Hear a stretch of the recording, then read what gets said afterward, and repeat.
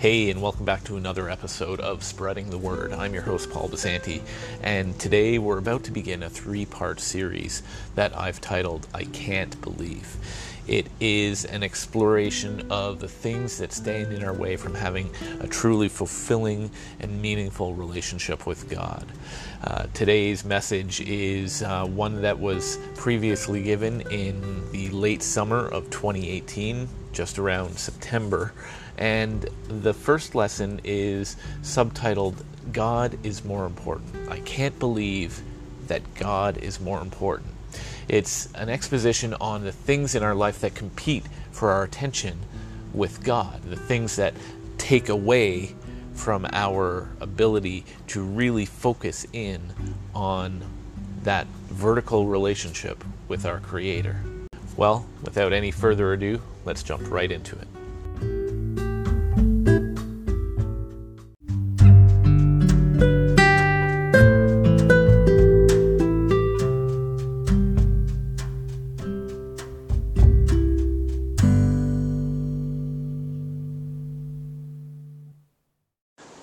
Good morning, church. Have you ever had a bit of a crazy week? Have you ever had a lot going on in your life that's just sort of dominated everything you've thought about, everything you've talked about, every dream you've had? Have you ever been that inundated with one sole thing on your mind that has just completely dominated what you've been working with? I had one of those weeks this week. I was thinking about a contract with a client and all the different things that are involved with that. And it didn't matter what I did Monday, Tuesday, Wednesday. I was always sort of in the frame of mind of, okay, well, what happens if the client doesn't like this aspect of the contract? And what happens if this thing happens? We won't get into it, but this contract has dominated what I've thought about over the course of the week until I catch myself solely focused on something that's, really just a matter of something temporary in this world. What consumes you most during the week? What captures your attention? What captivates your thinking more than anything else this week? Maybe the kids are getting ready to go back to school. Maybe there's a big family event or a wedding coming up that you're excited for. It's a big deal. It's a momentous occasion in life, but you're solely focused on that. Maybe you've got work matters like myself that occupy your mind, or maybe there's some health concern that is dominating the focus of your attention for yourself or for a family member, a loved one. Maybe you're gearing up and getting back into exercise and watching what you eat, and you're focused on that. Or maybe there's just a crazy summer that we've just gone through, and you're focusing on spending more time with family now, more time with relationships than the busyness of summer. Those are all pretty innocuous things, nothing wrong about those things that occur in our lives that dominate our attention, and there's nothing necessarily sinful about these things that focus on us. But what about other things like laziness? Maybe you seek to just veg out watching TV every evening. Maybe there's a struggle with eating. I suffer from that. I tend to focus too much on the food I put into my body. Maybe there's some juicy gossip that's going around that has captivated your imagination, or there's some bickering or infighting within a family, and there's friends and brothers and sisters in the church are involved. Maybe that's starting to dominate your attention. Maybe some greed or pride, or maybe even some lust has seeped its way into your life, and maybe these things are capturing your attention. Maybe there's an addiction you're struggling with. Maybe there's some unhealthy coping mechanism that you're leaning on to escape the troubles of your life. Maybe there's even some hatred in your heart towards someone that is even persecuting you, and you can't get that conflict out of your mind, and you keep ruminating. You're so focused on it that it's every waking thought you have, or this root of bitterness is taking hold of your heart, and you can't escape your own thoughts on the matter.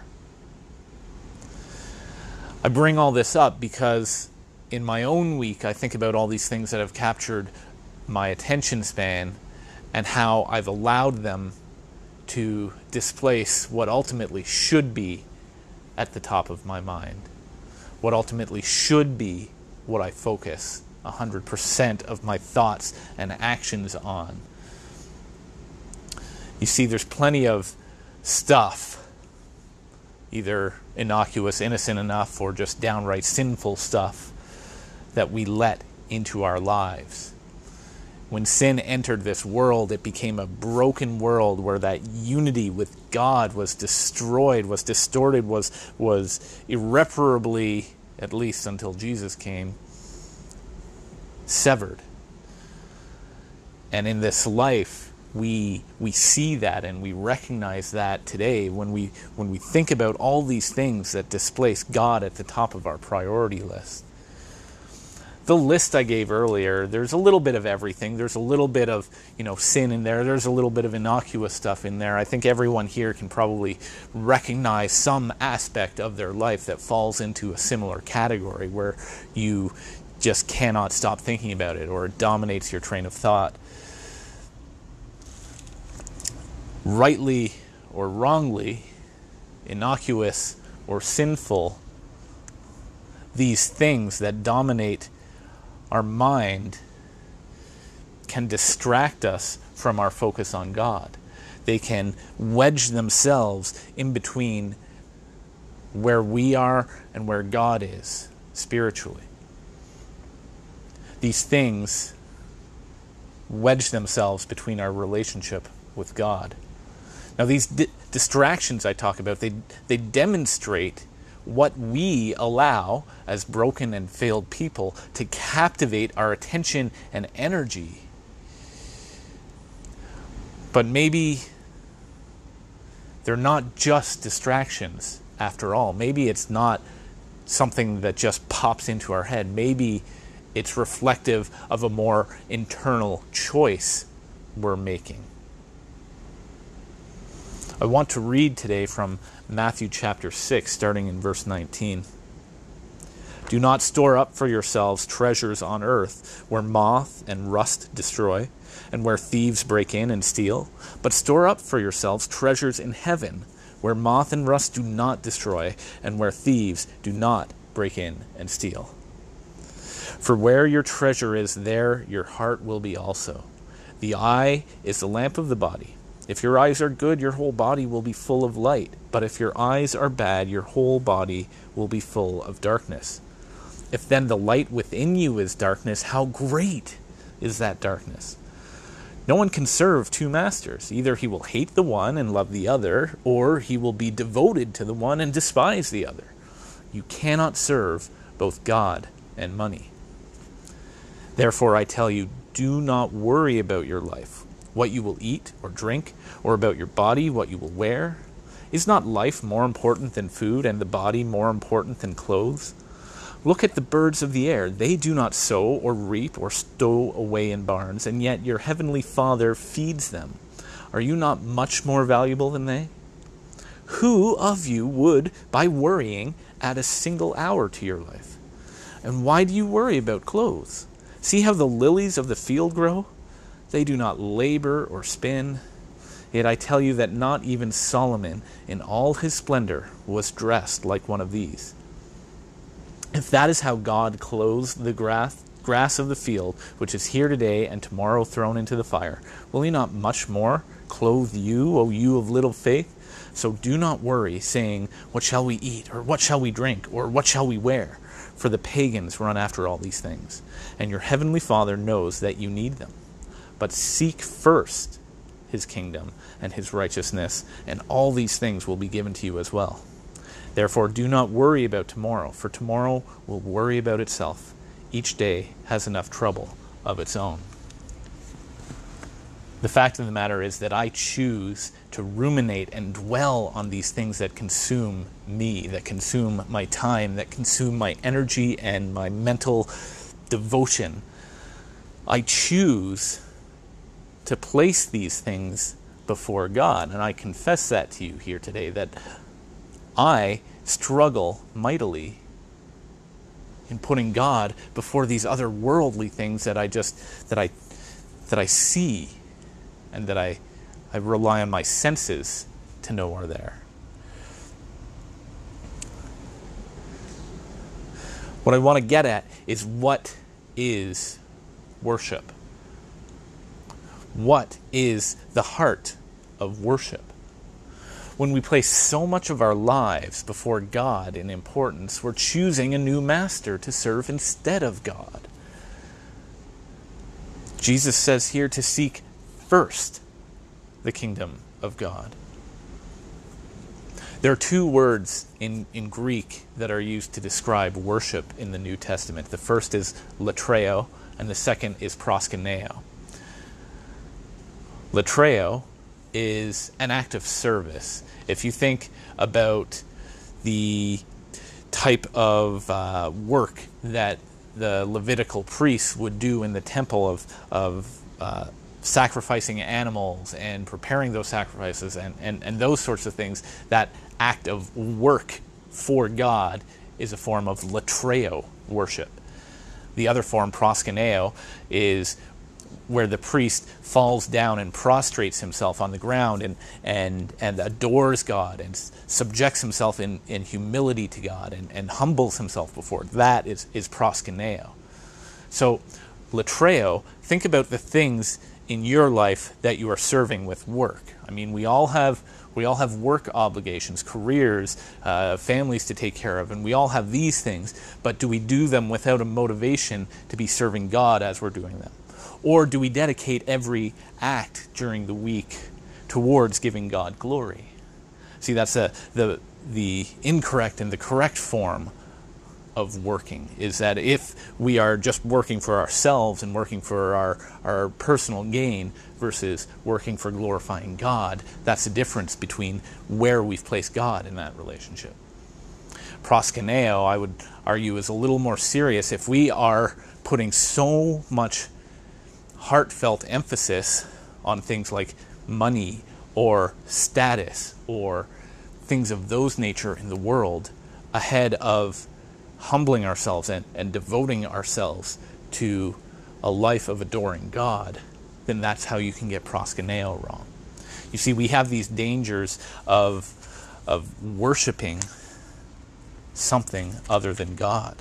Like Jesus said, you can either serve one and hate the other, or be devoted to one and despise the other. There's no serving two gods. In Romans chapter 12, Paul writes to the church in verse 1, "Therefore I urge you, brothers, in view of God's mercy, to offer your bodies as living sacrifices, holy and pleasing to God. This is your spiritual act of worship. Do not conform any longer to the pattern of this world, but be transformed by the renewing of your mind, and then you will be able to test and approve what God's will is, his good, pleasing, and perfect will." If we're seeking first the kingdom of God, then we can't live like the world anymore. We have a higher calling. Later in Ephesians, Paul writes to this church. He says, "So I tell you this, and insist on it in the Lord, that you must no longer live as the Gentiles do, in the futility of their thinking. They are darkened in their understanding and separated from the life of God, because of the ignorance that is in them due to the hardening of their hearts. Having lost all sensitivity, they have given themselves over to sensuality, so as to indulge in every kind of impurity with a continual lust for more. You, however, do not come to know Christ this way. Surely you heard of him as you were taught in him, in accordance with the truth that is in Jesus. You were taught, with regard to your former way of life, to put off your old self, which is being corrupted by its deceitful desire, to be made new in the attitude of your minds, and to put on the new self, created to be like God in true righteousness and holiness. Therefore each of you must put off falsehood and speak truthfully to his neighbor. For we are all members of one body. In your anger do not sin. Do not let the sun go down while you are still angry, and do not give the devil a foothold. He who has been stealing must steal no longer, but must work, doing something useful with his own hands, that he may have something to share with those in need. Do not let any unwholesome talk come out of your mouths, but only what is helpful for building up others according to their needs, that it may be beneficial to those who listen. And do not grieve the Holy Spirit of God, with whom you are sealed for the day of redemption. Get rid of all bitterness, rage, and anger, brawling and slander, along with every form of malice. Be kind and compassionate to one another, forgiving each other, just as Christ God forgave you. Be imitators of God, therefore, as dearly loved children, and live a life of love, just as Christ loved us, and gave himself up for us, as a fragrant offering and sacrifice to God. But among you there must not be even a hint of sexual immorality, or of any kind of impurity, or of greed, because those are improper for God's holy people. Nor should there be any obscenity, foolish talk, or coarse joking, which are out of place, but rather thanksgiving. For of this you can be sure: no immoral, impure, or greedy person, such a man is an idolater, has any inheritance in the kingdom of Christ and God. Let no one deceive you with empty words, for because of such things God's wrath comes on those who are disobedient. Therefore do not be partners with them. How many things on this list that we've just gone through apply to you? How many of these sins are sins that you struggle with in your life? Because of these sorts of things, God's wrath comes upon the disobedient. Who are we serving? Who are we trying to serve with all our heart, with all our strength, and with all our soul? If we are giving ourselves over to these sins, then are we not putting these above God? Are we not putting these before our relationship with the one who created and restored us? The living God who created the heavens and the planets just by uttering a word, and with a single breath brought life to Adam. The one who reached across the gaping chasm of sin and death to grab us as we were falling into our eternal doom. This is the God we should be serving. Not some sense of security, money, accomplishment at work, not serving ourselves with food, not sex, not drugs, not addictions, not popularity. All these things are so temporary. The things that are lasting, the things that endure, the things that are fulfilling are the things that come from God, that come from our relationship with God. If we are putting anything before Him in serving ourselves, that's a form of idolatry. God did reach across the gaping chasm of sin and offer us redemption through His Son, Jesus Christ. This grace that overflows is an amazing blessing. But is our response to that going to be of idolatry of these other things in our lives? Guys, this world is so full of so many things that are competing for our attention, our devotion, and our worship. These are all traps that we face on a daily basis. They're set by the great deceiver, by Satan, who wants to accuse us of unfaithfulness towards God. We were called to a higher purpose, though. We were called to a higher standard, to set aside these snares of the world and to set our sights resolutely on God, serving Him with all our heart, soul, mind, and strength. Look at the birds of the air. They do not sow or reap or stow away in barns, and yet your heavenly Father feeds them. Are you not much more valuable than they? Guys, as we think about this week, as we think about what in our lives is captivating so much of our time and attention and devotion, let's seek God. Let's turn to Him let's lean on him, let's serve him in latreo worship, and let's fall down before him humbly in proskuneo worship and give him our time and devotion and attention. Lord God in heaven, we come before you and we ask you to please build us up, to strengthen us, to remove these snares and temptations that are in our way, and to make clear the path towards a loving and faithful relationship with you. Lord, let us devote ourselves to prayer and to study and to devotion to you this week, so that we can seek you before we seek work, before we seek our lives with our family, or anything. Let's put you first, Lord. Help us to do that. God, we ask this in Jesus' name. Amen.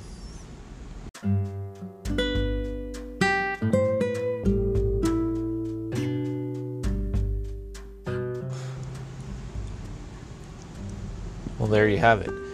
The cliffhanger that we end on is that our time and devotion to God is still in the balance.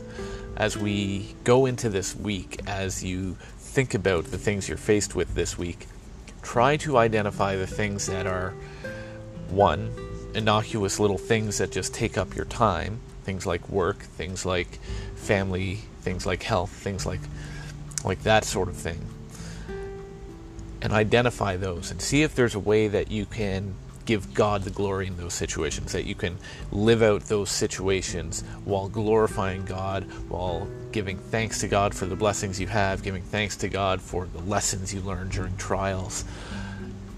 The next category would be the types of things that are sinful and that pull us apart. We need to put to death the things that drag us into sin. We need to step away from those things in our life. And my prayer is that anyone who's listening can be blessed by an understanding and an open attitude to rebuke for the things that are sinful in your life. And then take some time this week to dedicate yourself to prayer. If you're a Christian and you're hearing this, then pick up your Bible, spend some time in His Word, and devote yourself to prayer and building a relationship with Him. If you're hearing this and you've never confessed the name of Jesus and you've never come to God desiring a relationship with Him and to be saved from the sinful way of life that we've all come from, then maybe this is that opportunity for you to take some action on that. Maybe this is an opportunity to listen to the call that God is putting into your life. Reach out to us, reach out to a local church, find someone who can help you wrestle with these things. The church wasn't meant to live on an island somewhere totally isolated, so don't feel like you have to tackle these things totally isolated either. I sincerely thank you for joining us today, and I pray that this can be a blessing to you. If it has been, then feel free to share it. And I just pray that in everything that we can do this week, that we can glorify God. Thanks again.